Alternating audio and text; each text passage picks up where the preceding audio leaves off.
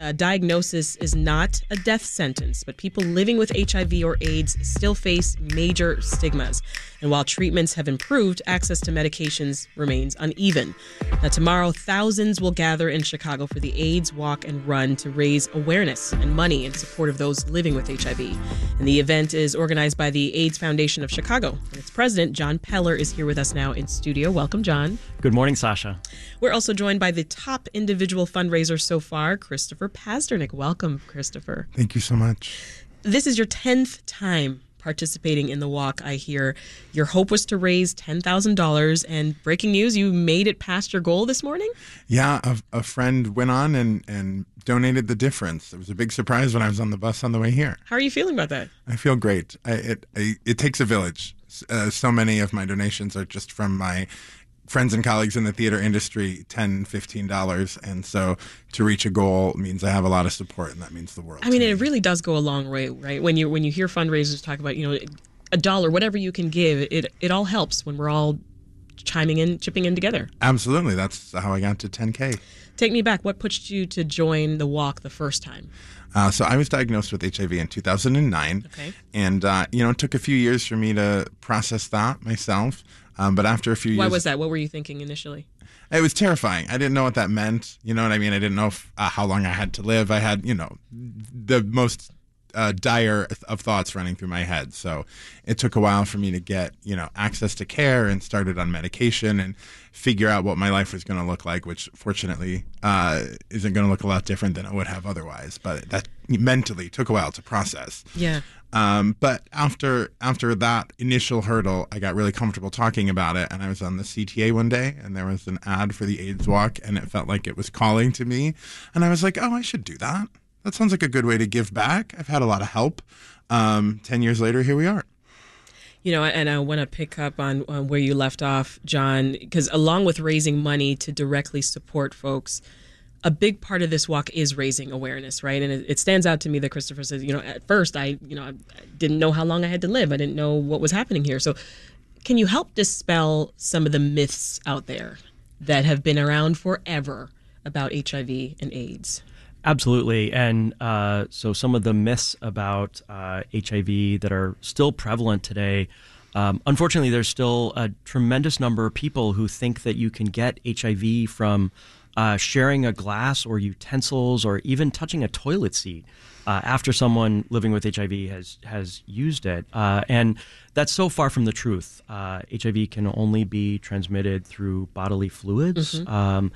And what's amazing about HIV today is that when people are on treatment, like Chris, and the treatment is working, and they start treatment early, people living with HIV can live near normal lifespans. And most importantly, they can't transmit HIV to other people sexually. And we call that undetectable equals untransmittable, which is a just critical way to prevent new HIV transmissions. The theme for this year's event, John, is show up, show out. What's the goal behind that phrase? So it is so important, given all of the anti-LGBT sentiment and laws that have been passed around the country this year, particularly attacking trans people, that we all show up and be our authentic selves and just show up and show out and be who we are. Yeah. You said, Christopher, you were first diagnosed in 2009, and we talked a little bit there about treatment. I know a lot's changed since your initial diagnosis. Talk us through that. What does it look like now versus what treatment looked like back then? Sure. So in 2009, I first put on a medication called a Tripla, which was one of the first one pill once a day regimens that existed. Actually, historically significant because it was the first time two competing pharmaceutical companies worked together on one product. Okay. And that worked great. It had some wonky side effects, increased sense of anxiety, which is like not a thing that I need. I have enough anxiety on my own, just fine. And so it's been really interesting over the course of the years. Every few years, my doctor will move me to another regimen that, has increased efficacy and reduced side effects. Mm-hmm. And it's really been staggering to watch that evolution. But even when I started to have one pill once a day, it was sort of revolutionary because if you think watching movies, Philadelphia, or a lot of things news from the height of the AIDS epidemic. When the medication first came out in the mid-90s, it was so many pills, so many times a day. Talking to friends I have who are older survivors of HIV, it's really astonishing how far we've come. I actually remember visuals of seeing things like that on news reports back then. I can't help but also think about the start of the AIDS crisis in the 80s, when a patient's options were very different. Absolutely. And Sasha, today, I think one of the just incredible changes that we have is that there's now an HIV prevention medication called PrEP. And it can be taken either as a pill or daily, or now there's an injectable that folks can get in their butt about every 2 months, which is just transformative for people who want different ways to prevent HIV. And it will soon be covered by insurance for free. Yeah, that's pretty great. And I'm happy to say I've seen a lot of posters and ads for PrEP. So, I mean, the word is slowly getting out there. How does it feel to be part of the lineage of advocates, just trying to make a difference here? I am truly standing on the shoulders of giants at AIDS Foundation Chicago. Our organization has been around for almost 40 years. And when I started in 2005, it was truly a different environment for HIV. We have just such tremendous support from our elected officials in Illinois and our amazing partners.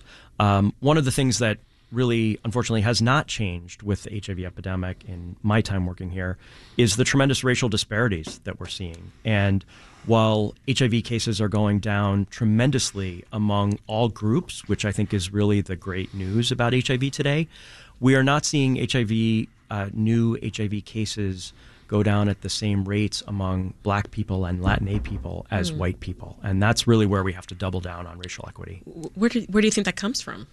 So I think there's a number of reasons, but the stigma of HIV and medical mistrust are unfortunately still alive and well in the African American community and among Latinx people, as we saw, for example, around uptake of the COVID vaccines.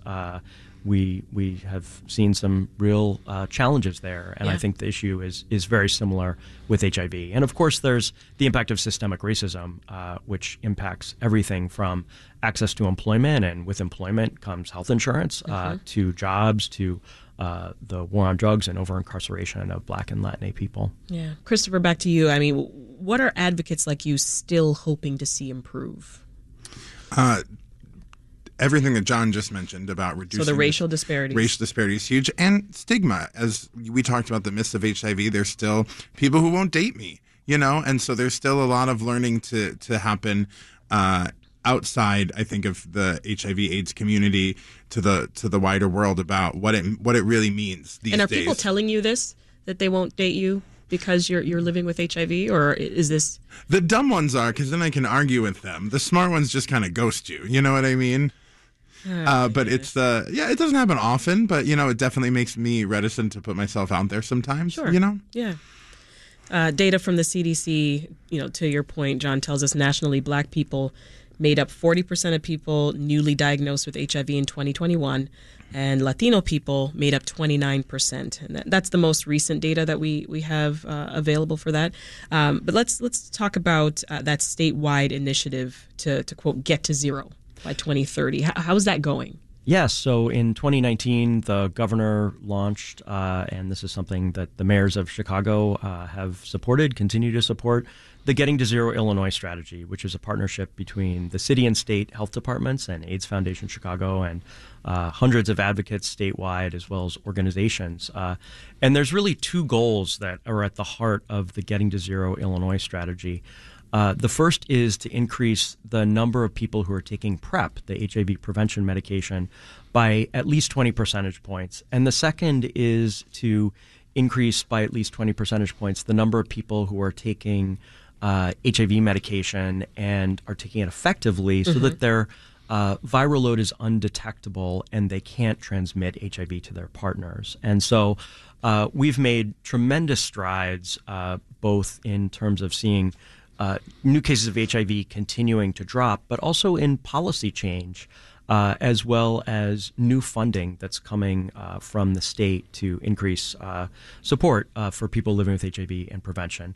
So one of the policy changes that I'm really excited about is that hopefully by the end of this calendar year, people will be able to start PrEP, the HIV prevention medication, by walking into select pharmacies in Illinois and walk out maybe an hour later with a bottle of medication in their hand and be able to start PrEP. So we're really excited about that change and hope that it's going to impact access. Yeah, I mean, and to that end, I'll ask you, Christopher, what I asked John earlier. I mean, how do you feel being part of the lineage of advocates out here?